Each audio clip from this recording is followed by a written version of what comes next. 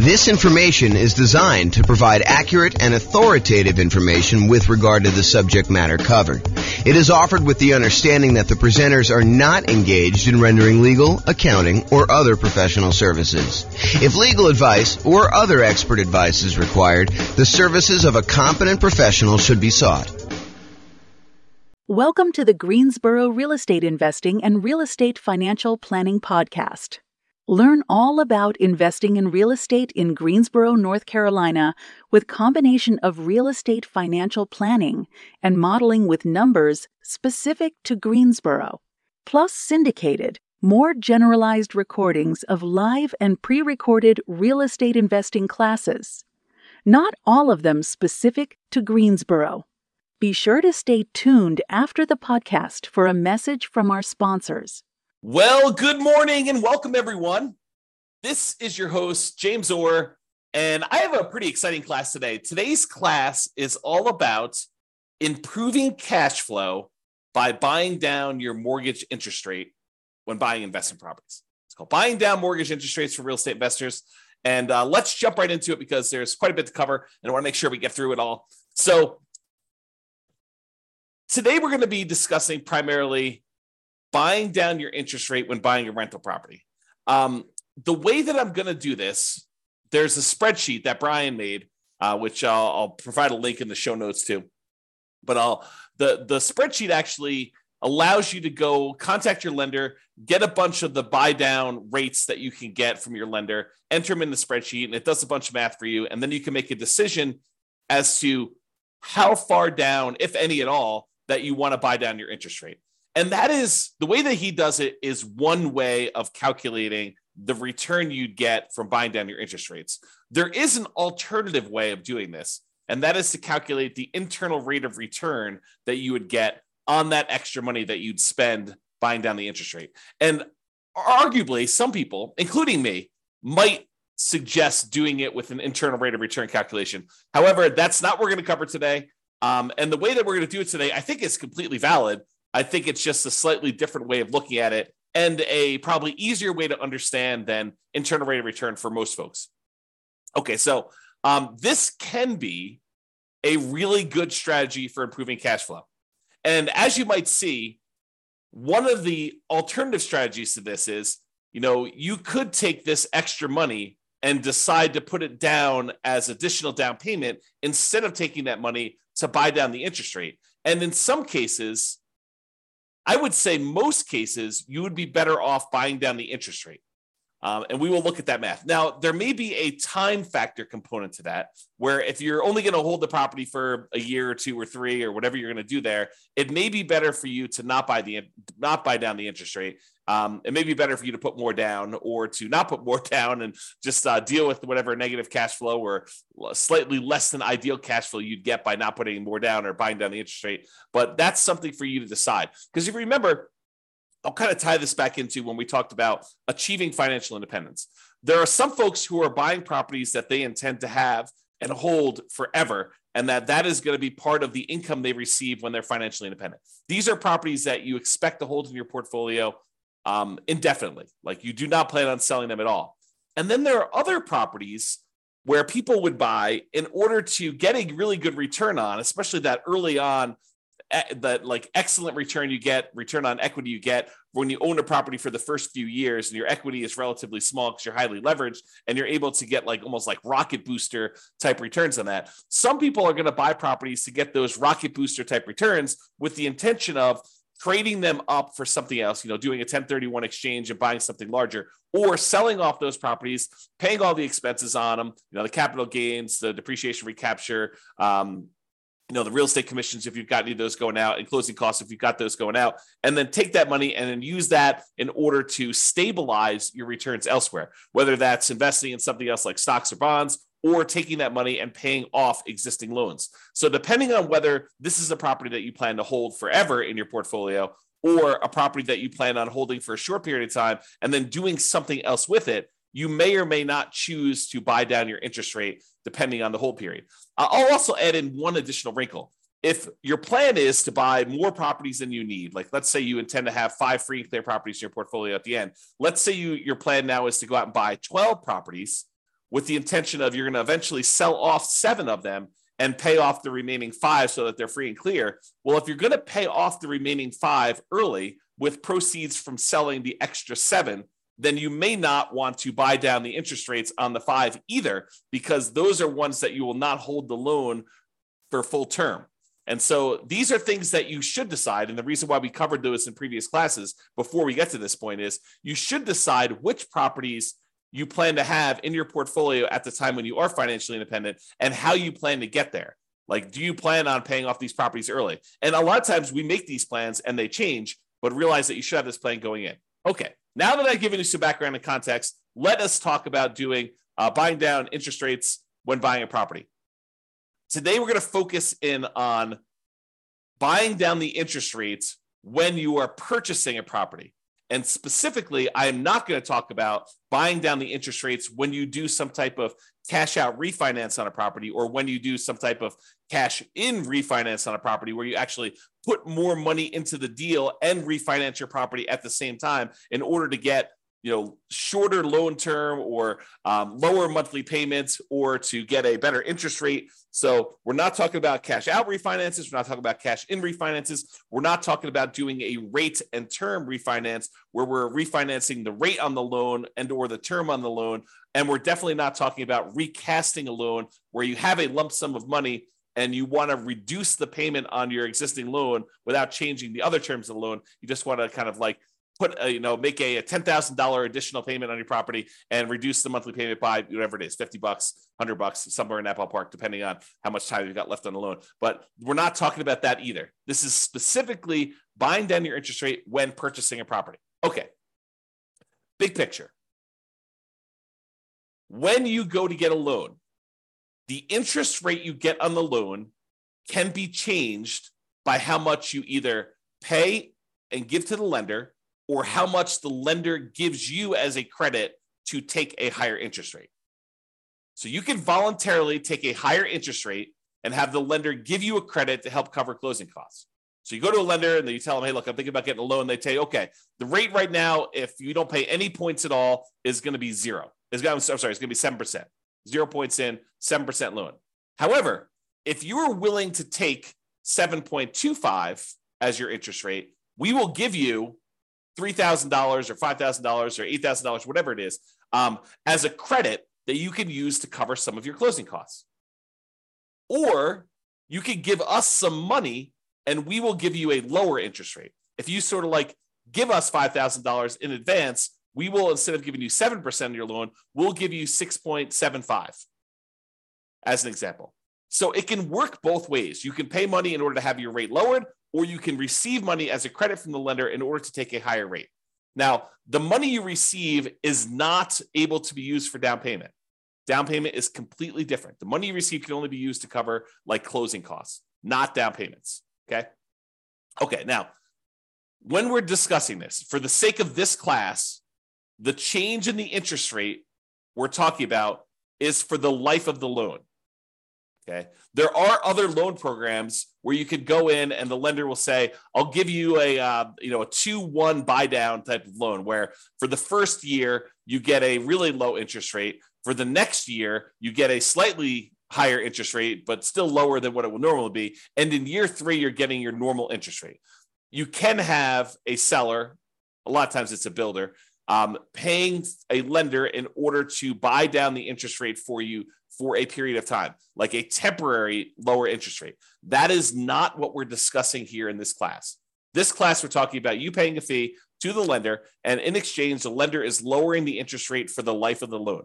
So if you were going to get a 7% loan, now you're able to get 6.875, and that lasts for 30 years. Or until you pay off the loan. So you can pay off the loan organically over that 30-year period if it's a 30-year loan. Or if you make extra payments on it, it could get paid off sooner. So that interest rate would only last until the loan is paid off, you making extra payments. Or if you go sell the property, then the loan gets paid off and you no longer have that interest rate. Or if you refinance the property and get a new loan on it, then you get rid of that interest rate. So realize when you're buying down these interest rates, you almost need to like plan out what you're going to do with your property. You need to do some loan planning and say, I plan on having this loan for 5, 10, 15, 20, 30 years until it's paid off. So as one example, I have a loan on my owner occupant residence, and the loan is at 2.25%. It's a fixed rate 30-year loan. I am probably never paying that loan off. The loan is at such a low interest rate that I would rather have that money sitting in CDs or buy another free and clear rental property instead of paying off the loan on my owner occupant property. But it helps to know when you get a loan how long you're going to have that. Okay. Now, there are other things you could do where you get these short-term interest rates, which we talked about, like that lower payment for the first 2 years. Again, we are not discussing those. Okay. So I mentioned the word point. What is a point when you hear a lender say a point? Like you may hear them say, look, your interest rate is 7% with 1 point, or 6.5% with 1 point, or 6.5% with 2 points. A point is money that you pay to a lender upfront to get the mortgage interest rate. It is non-refundable. It is a fee that you pay to the lender in order to get an interest rate. And they can be positive where you pay the lender points, or they can be negative where the lender gives you a credit in order to do that.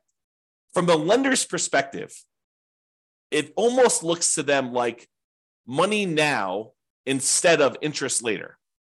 So they're like, look, you can pay me $5,000 now, and I will give you a lower interest rate so that I'll collect less interest over time in exchange for a little bit of money up front. Now, 1 point is 1% of the loan amount. So if you're buying like a $500,000 property and you're going to put 20% down as an example, that means you'd be putting $100,000 down on a $500,000 property. So you'd get a $400,000 loan. Then 1 point of a $400,000 loan is $4,000.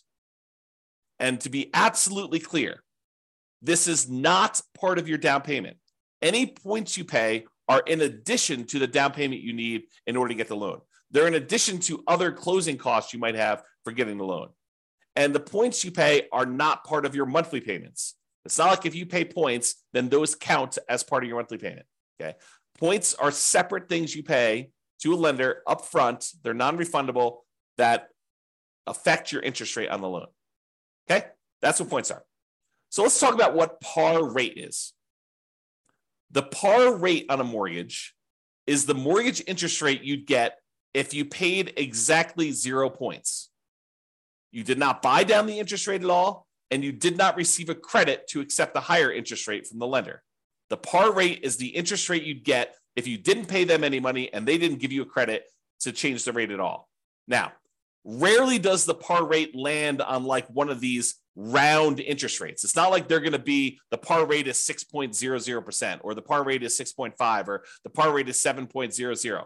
Rarely do they end up on one of those sort of like really round numbers. They're usually like, 6.531 or 6.744 or 6.122. Like they end up being in these like weird spots. So in most cases, when a lender is giving you a quote for kind of like what par would be, they will tell you, par is about 6.5 and you're getting a $200 credit, like a really small credit. Or, par is 6.5 and you have to pay $250 in order to get that rate. Like, so the par rate might have been a little bit higher than 6.5 or a little bit lower than 6.5, but they'll tell you, you're getting a 6.5 rate and you got to pay us, 0.01% of a point or 0.01 points or 0.1 points, or like they're not usually even and equal like that. So you'll usually end up paying a little bit more to buy down the rate or a little bit less to get a credit in order to get at that round interest rate. So par rate is not usually on an even number. Now be careful. When you ask a lender, hey, what's the rate you're giving me?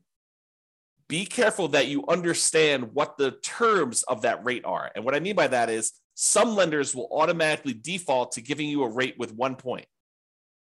So you can't just call a lender up, and we cover this, and we'll cover it again when we go through the class on how to compare loans, but I have a class on how to compare loans with different lenders. You can't call up a lender and say, hey, what's the rate today? Because one lender may automatically assume that all of the rates they quote are with 1 point, and another lender may automatically assume that the rate they want to quote you is the one where you get the smallest credit. So And the rates may be, a quarter point difference or more, depending on what you're looking at. So you can't say to them, do this, because they're not necessarily quoting you the same thing. You need to understand what the charges are for that loan to make sure you understand what they are giving you. So when you call them up, say, what is the rate? What is the par rate right now with no points? And believe me, sometimes you need to clarify with them that that's what you want, because they will still sometimes give you the wrong one. So oftentimes it's better to get the sheet showing what the buy downs are and what the credits are. And so you can figure out your own par rate to make sure you understand that they're giving you something that you can compare to someone else. Okay. So just a tip when you call lenders, you're trying to do that. Now, so let me paint a picture for you. You're about to buy a property. Okay. You have enough money set aside for whatever down payment you need. You have money set aside for all the reserves you need on the property you're buying, your personal reserves, and any other properties that you currently own. In addition to that, you have your closing costs set aside for buying this property. And if you're prudent and you actually have negative cash flow on the property that you're buying, and maybe you're buying a property with little down and it's got some deferred down payment, negative cash flow, you've set aside any negative cash flow you'll have until that negative cash flow goes away. We'll talk about this in another class, but you set aside any negative cash flow that you have on that property as a prudent investor, knowing that, hey, that's coming. Maybe I should have my down payment, my reserves, my closing costs, and any negative cash flow that I'm going to have on a property. If you don't have a negative cash flow, you don't need to worry about that. Okay. So that's the context of where we are. In addition to that, in addition to your down payment, your reserves, your closing costs, and maybe some negative cash flow, if you've got that, you have some extra money. So the question is, what do you do with that extra money? Well, number one is you could invest in something else. You could say, I'm going to keep this money on the sideline and I'm going to use it to buy my next rental property, my next down payment, next reserves, next closing costs, all the stuff you need there. You could take that money and you could use it to market for off-market deals. Try to find some type of creative financing situation where you do some marketing and you look for a motivated seller where you can negotiate owner financing or subject to wrap financing or lease option or whatever you're doing there. So you can use it to do marketing to find off-market deals. You can make improvements to a property to improve cash flow, whether that's the property you're about to buy or another property that you own. You're like, if I went and I converted this property to, kind of like closed in the garage or added an extra bedroom or, added a RV parking spot or whatever you want to do in order to make improvements, you could take that money and you could get improved cash flow with it. You could hire a property manager to buy back your own time. You could set aside money to do that. Okay. So these are just some of the ideas of things you could do other than use the money to do what we're going to do today. Okay. The other things you could do is you could de-risk. You could take that extra money. You could say, I'm going to increase my reserves on all of my properties so that I have a lower risk level. If you thought it was prudent to have 1 month of reserves on all of your rental properties, that's probably risky. If you said, I'm actually going to de-risk by taking the extra money I have, and I'm going to make sure I have 6 months of reserves on my rental properties, that's less risky. If you say, okay, look, I want to even de-risk even more. I want to have a year's worth of reserves on every single one of my rental properties and my own personal expenses. That would be a way for you to de-risk.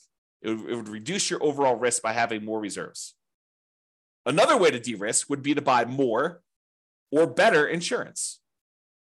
Be property insurance, could be umbrella insurance, could be additional liability insurance, could be maximizing your rates on your car insurance, whatever it is that you want to do to de-risk, that is one strategy you could do with that extra money. Another thing you could do with that extra money is you could put more down. By putting more down, it means that you end up borrowing less, which reduces the payment that you have on the property and therefore would improve cash flow. So by putting more money down, you borrow less money on the property, reduces the payment and improves cash flow. It may also get rid of PMI.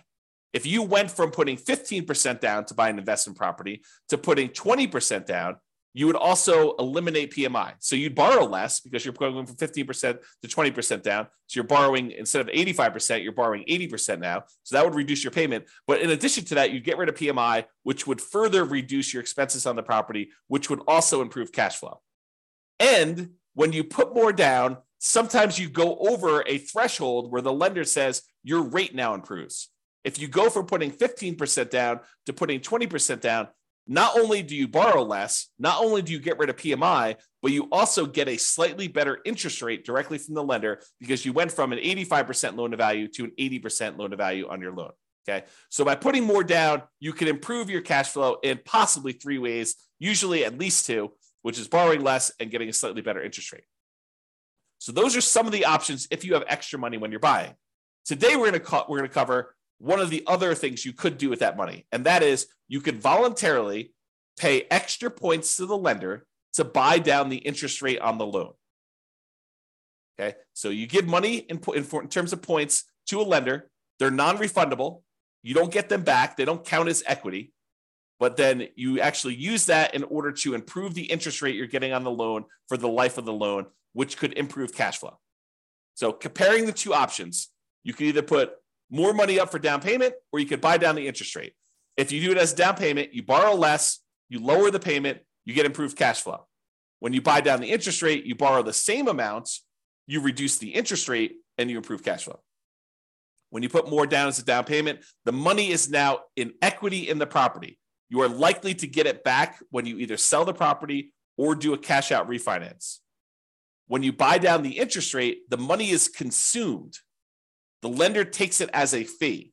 It is not equity in your property. You do not get that back when you sell or do a cash out refinance.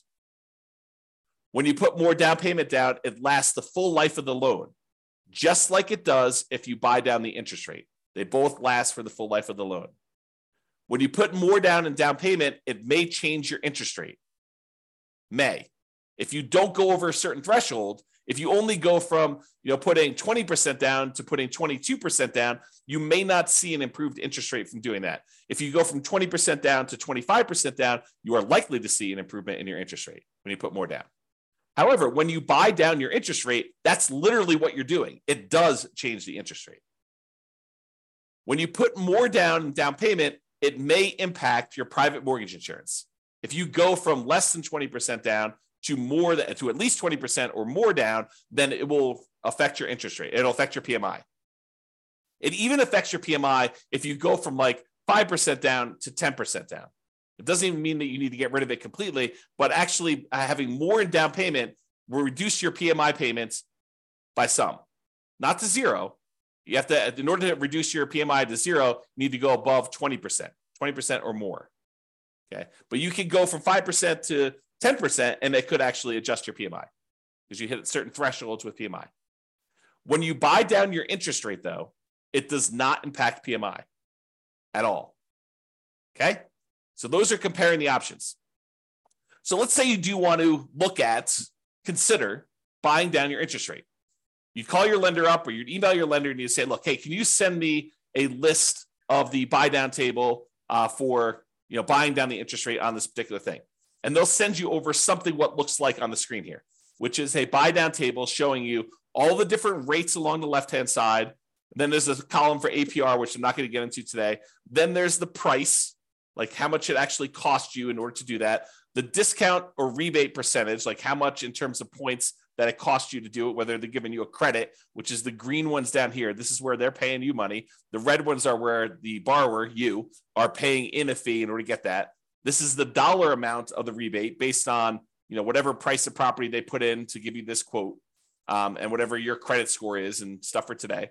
So it tells you like how much it costs you to do that in order to do it. And then it gives you what the principal and interest part of the payment is. Okay. So this is the table they will give you. And you're looking at it and you're like, I'm not sure I understand like what the implications are just by looking at the table. And that's right. That's the trick, is that you need to do some math in order to determine if this is worthwhile doing. Okay. So then what we do is we take the spreadsheet that you take the data that your lender gave you, and you plug the numbers into the spreadsheet. You have Brian Williams buy down calculator version 3.01 is what we're using here today. And you're going to enter in your loan amount, the purchase price of the property you're buying, the loan length, for example, 30 years, the par rate. And if you don't know the par rate, there's a little calculator on the spreadsheet for helping you calculate what the par rate will be. If they only have like for example, on this one, the par rate wasn't even. It was probably somewhere between 6.5 and 6.625. As you can see, one way there's a little bit of a fee, and the other way there's a little bit of credit. So it's between these two numbers. So the spreadsheet will help you calculate what the exact par rate is. And then you copy the interest rates and the costs from the lender email. So it looks something like this. You enter in the loan amount over here, the purchase price, the loan length, and then the par rate. And the par rate calculator is below this. So if you need to calculate it out, you can do that. But I calculate that for you, and then I showed you what it is here. And then it will calculate what the par payment would be for you. So it'll actually do that calculation. Then you put in the interest rate. It usually like files them down here if you're doing that. But if you're doing ones from your lender, you may want to copy them manually into here. And then you put the cost in from the thing. So 6.875 is $2,366 credit. So 6.875, $2,366 credit. So that's what you're doing. You're putting in this rate and this number here. Okay. So when you do that, the spreadsheet will then do a whole bunch of calculations for you here. It's going to tell you the difference between how much it costs you in order to buy down the interest rate from here to here, the difference in those costs. So for example, if you were going to go get 6.875, they would give you a credit of $2,366. If you want to get 6.75, it would only cost you it would only give you a credit of $803. So the difference between these two is $1,563. So it shows you the difference in cost in going from one to another. Then it shows you what the average cost per like tier to get down to here would be. So it shows you what the average would be. And then this does a whole bunch of stuff, calculation points. You can ignore all that. And then the payment if you bought it down. So this tells you what your new monthly payment would be. And then it then calculates what the difference is between your par payments and what this new payment is, and shows you what the difference in payment was. So for example, this is an $87.57 higher monthly payment than what your par rate for receiving a credit of $2,366. Hold on one second. Sorry, I had to clear my throat. Okay, so with that being said, you can see here that when you buy down the rate a little tiny bit at 6.5, you end up getting a $30.52 better payment, which if you multiply by 12, you're getting $366.26 better cash flow on your property by buying down the rate there. And you can see there are ones where you're getting significantly better cash flow. For example, if you buy down the rate all the way to the max, you get $5,795.31, almost $5,800 better cash flow for the year. About almost $500 a month better cash flow by buying down the rate. Now you got to say to yourself, is it worth paying this amount of money in order to get that rate? That's what we're going to look at.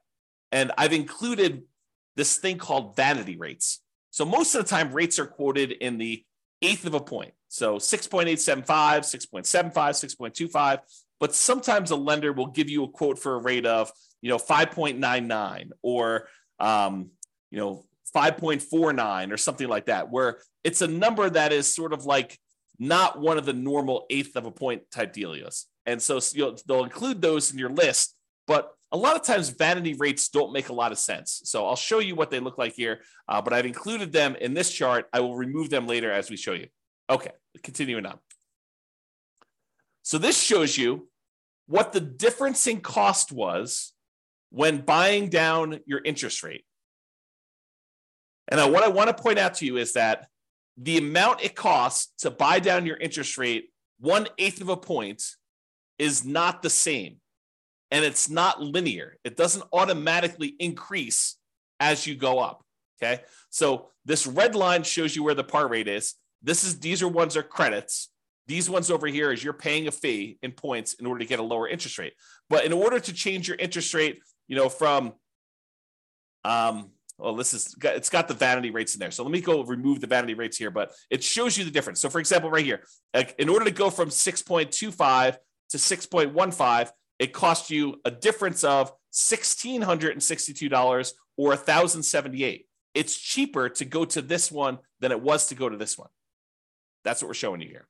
Okay. So I've got some vanity rates in here. I've got like 6.49 and 5.99. I'm going to go and remove those. I'm showing you where they are, and I'm going to show you that I'm now remove those in the charts. Here's where they were in red. Now that I've eliminated those, now we've got only showing ones where we have the eighth of a point difference. So you could see it a little clearer by removing those extra vanity rates. Okay.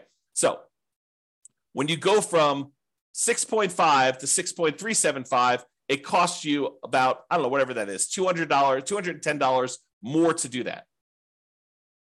When you go from 6.375 to 6.25, it costs you another $200 more. But to go from 6.25 to 6.125, it's like $600 less. And there are these inefficiencies in the market for buying down your rates. And part of what you're looking at is taking advantage of these inefficiencies.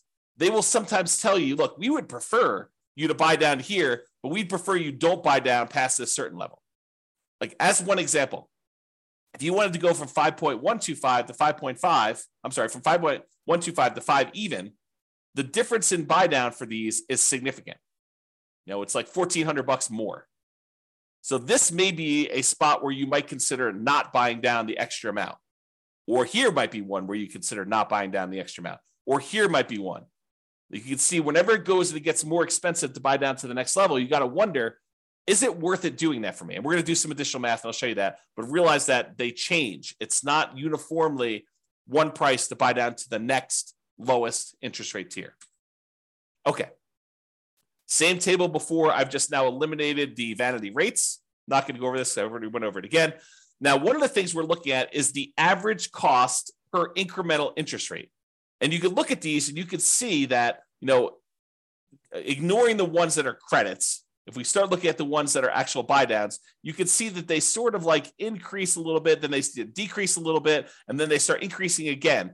So if you were thinking about where you might want to buy down, one of the things you could look at is where it actually starts to increase again. So you can look for these inefficiencies, and I'm going to zoom in and graph this out for you and show you this is the average cost per incremental improvement in mortgage interest rate, the average cost in order to buy down to that level.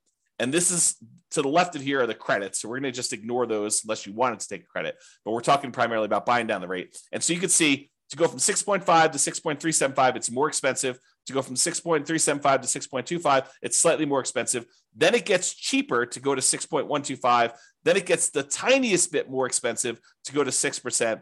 Then it starts getting a little bit more expensive again to go to 5.875.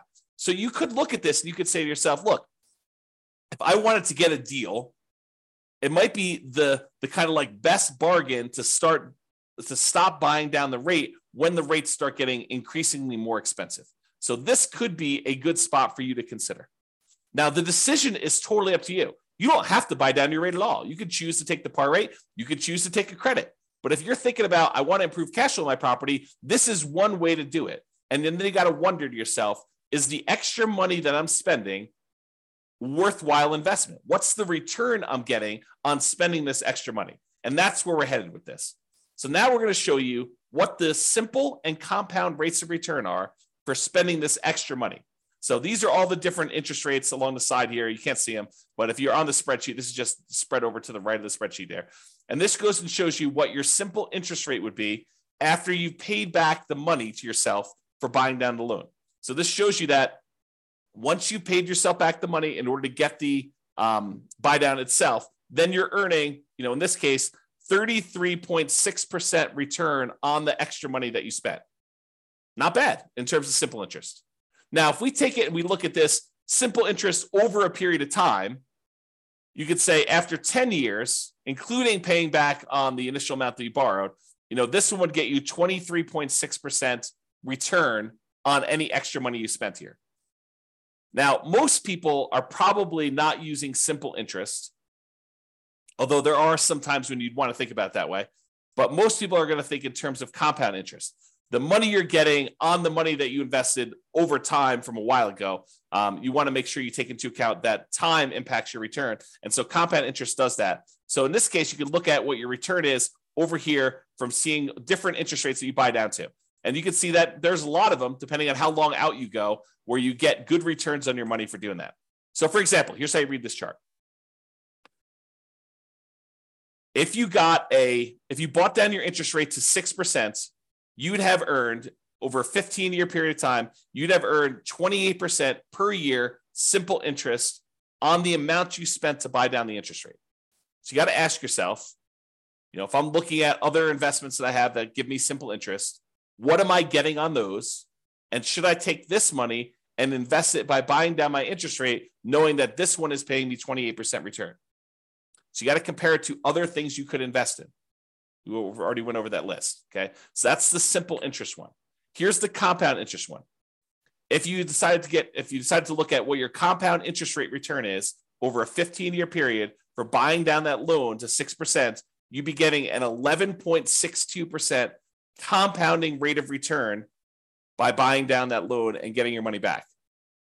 So, is getting an 11.62% return on your money, a compounding annual return rate over a 15-year period of holding that loan for 15 years, is that a good return for you? And I think for a lot of folks, getting an 11%, essentially cash on cash return on investment from buying down the loan is a really good return. Where else are you getting an 11.62% 15-year term cash on cash return on that loan, on investment? That's why it's probably pretty compelling to do that. Now, the more you buy it down, in general, looks like the lower the return you're getting. And the longer you hold it, the lower return you're getting after a peak. Okay? So there's like optimal parts here to do this, but that's the general rule. All right, more down. Sometimes putting more down will improve your interest rate and it will get rid of that PMI. So it'll improve your interest rate and get rid of your PMI. The spreadsheet does not take into account either of these things. It does not show the improved interest rate you get by putting more down, and it does not take into account that you will get rid of PMI. However, it does look at if you put more down and it improved that payment by that much, which one's going to be better? Should you have put more down or should you have bought down the interest rate? It'll compare those. It'll show you the difference in cash flow each one would produce for you. And then it could tell you it would have been better for you to buy down the interest rate or it would have been better for you to put more down. So let's take a look at the difference between putting more down or buying down the interest rate. Okay. So if you took the dollar amount that it cost you to buy down your interest rate to 6% and you use that as an extra down payment instead, your cash flow would be $1,729 per year better to buy down the mortgage interest rate. So this just shows you for each one of your rates how much better it would be or how much worse it would be. If it's negative, it means that it would be better for you to put more down. If it's actually positive, that means it would be better for you to actually have bought down the mortgage interest rate. And by how much? So it'd be $1,729 per year better for you to have bought down the interest rate if you bought it down to 6%. If you bought it down to 5%, it would have been $4,055 per year better for you to have bought down the interest rate. This just shows you what is going on there. Okay. And this number comes from this table. This is part of the spreadsheet, Brian's spreadsheet. So basically it shows you what the payment would be if you use the cost to pay down the loan, to buy down the loan as a down payment instead. So it calculates what that would be. Then it shows you what the payment difference would be. Then it multiplies that by 12 to give you an annual difference in payment. And then it tells you some other calculations. So the annual difference in payments here is there. Okay. So it kind of gives you an idea of those numbers. All right. Hold duration. In general, the longer you hold the property, the better off buying down your interest rate will be. You can't expect to spend money and then a year later pay off that loan and expect it to be profitable for you. You're going to end up, it's going to be ugly for you because you're going to spend all this extra money to buy down the rate, which you only got a benefit for a year. But if you get that benefit for 5 years or 10 years or 15 years or 20 years or 30 years, it tends to be better if you do it that way. And so this table, part of Brian's spreadsheet, shows you how much better it would be by how long you hold it. Now, I need to talk to you about what's going on in this table because it's not just cash flow anymore. Up to this point, we've been primarily talking about how buying down your interest rate or putting more down have improved the cash flow on your property. Because when you buy down the interest rate, it actually improves how much your monthly payment is, which means your cash flow improves by that amount. Or when you put more down, it improves cash flow because you're borrowing less, although in some cases it improves your interest rate too and gets rid of PMI. Although in this case, we're only looking at the difference between borrowing less as to how it improves cash flow. So it does do that. However, when you buy down your interest rate, something else changes as well. If you remember the 4 areas of return you have when you buy rental properties, there's appreciation. The property tends to go up in value over time. It doesn't matter how much you put down as to how much the property goes up or down in value. If you put 100% down, the property can still go up or down in value the same amount. If you put nothing down and you borrow 100%, doesn't matter, the property can go up in value that. Now, your return on how much you invested changes, but the dollar amount you're getting from appreciation stays the same. If the property goes up 3%, it doesn't matter if you put nothing down or you put everything down. The same thing holds true for your tax benefits. It doesn't matter if you put 100% down or nothing down, you still get the same depreciation benefit, tax benefits of owning that rental property. However, how much you put down is impacted by, or how much you put down impacts cash flow. The more you put down, the better your cash flow tends to be.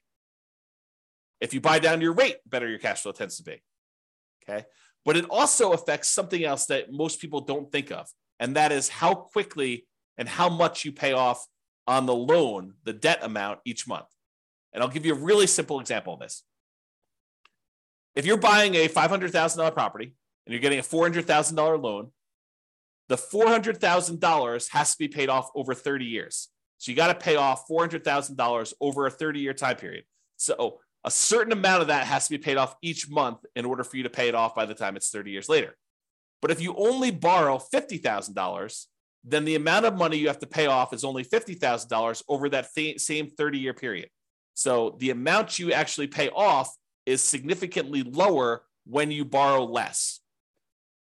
However, something else people don't realize is when you change your interest rate, it also changes how much you pay off at what point in the loan. The lower the interest rate, the more you're paying off on the loan earlier. The lower your interest rate, the more you pay off earlier with each monthly payment. So the amount of equity you gain in your property also changes based on what your interest rate is. So when you buy down your mortgage interest rate, it also changes how much equity you grow in the property and when.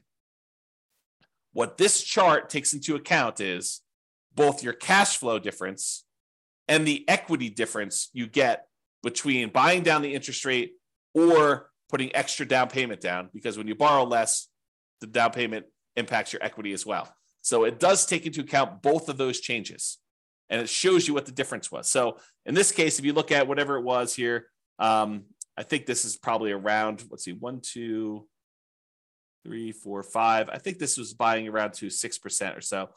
So right here, I'm assuming this is the buy down to 6%. It shows it on the full table, but I can't see it.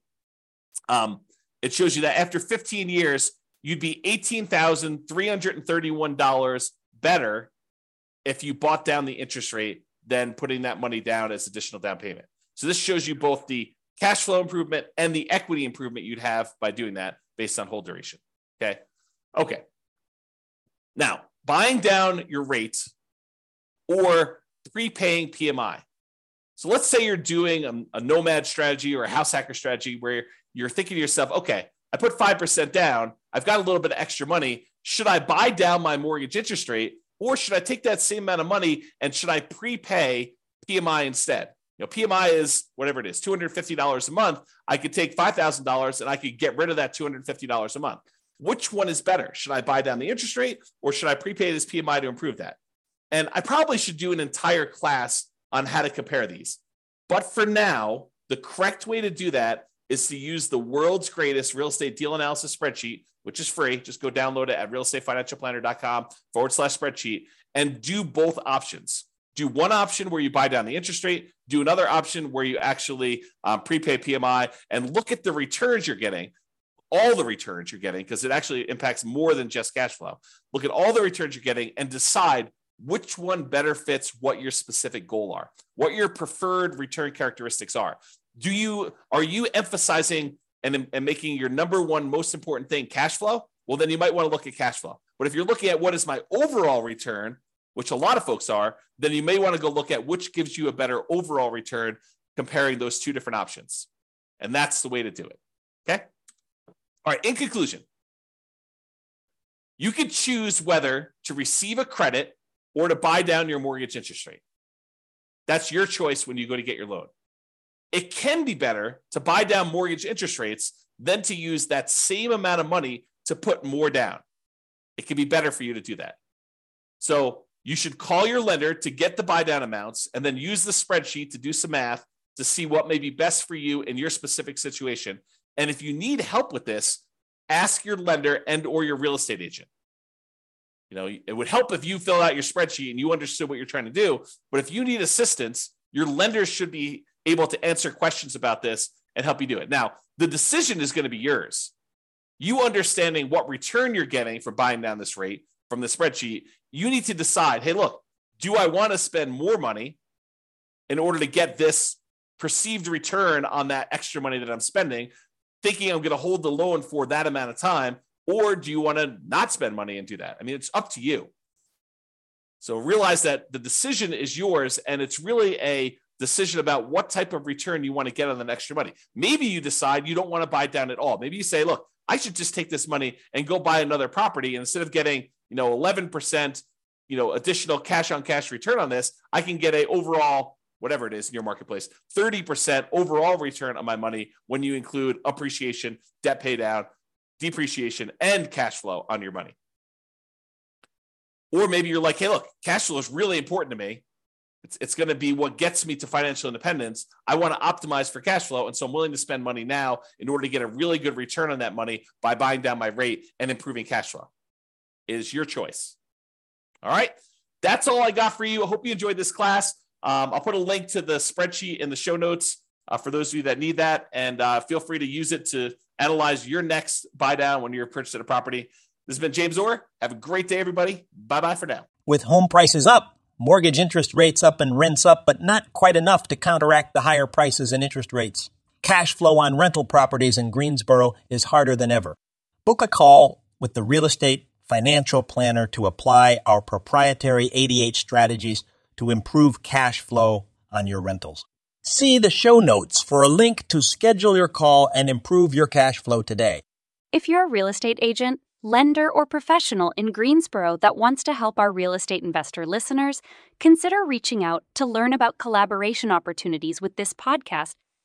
We'd love to add more value to our listeners by having you assist our investors buy, sell, and finance their real estate investments. See the show notes to schedule a call to discuss collaboration opportunities.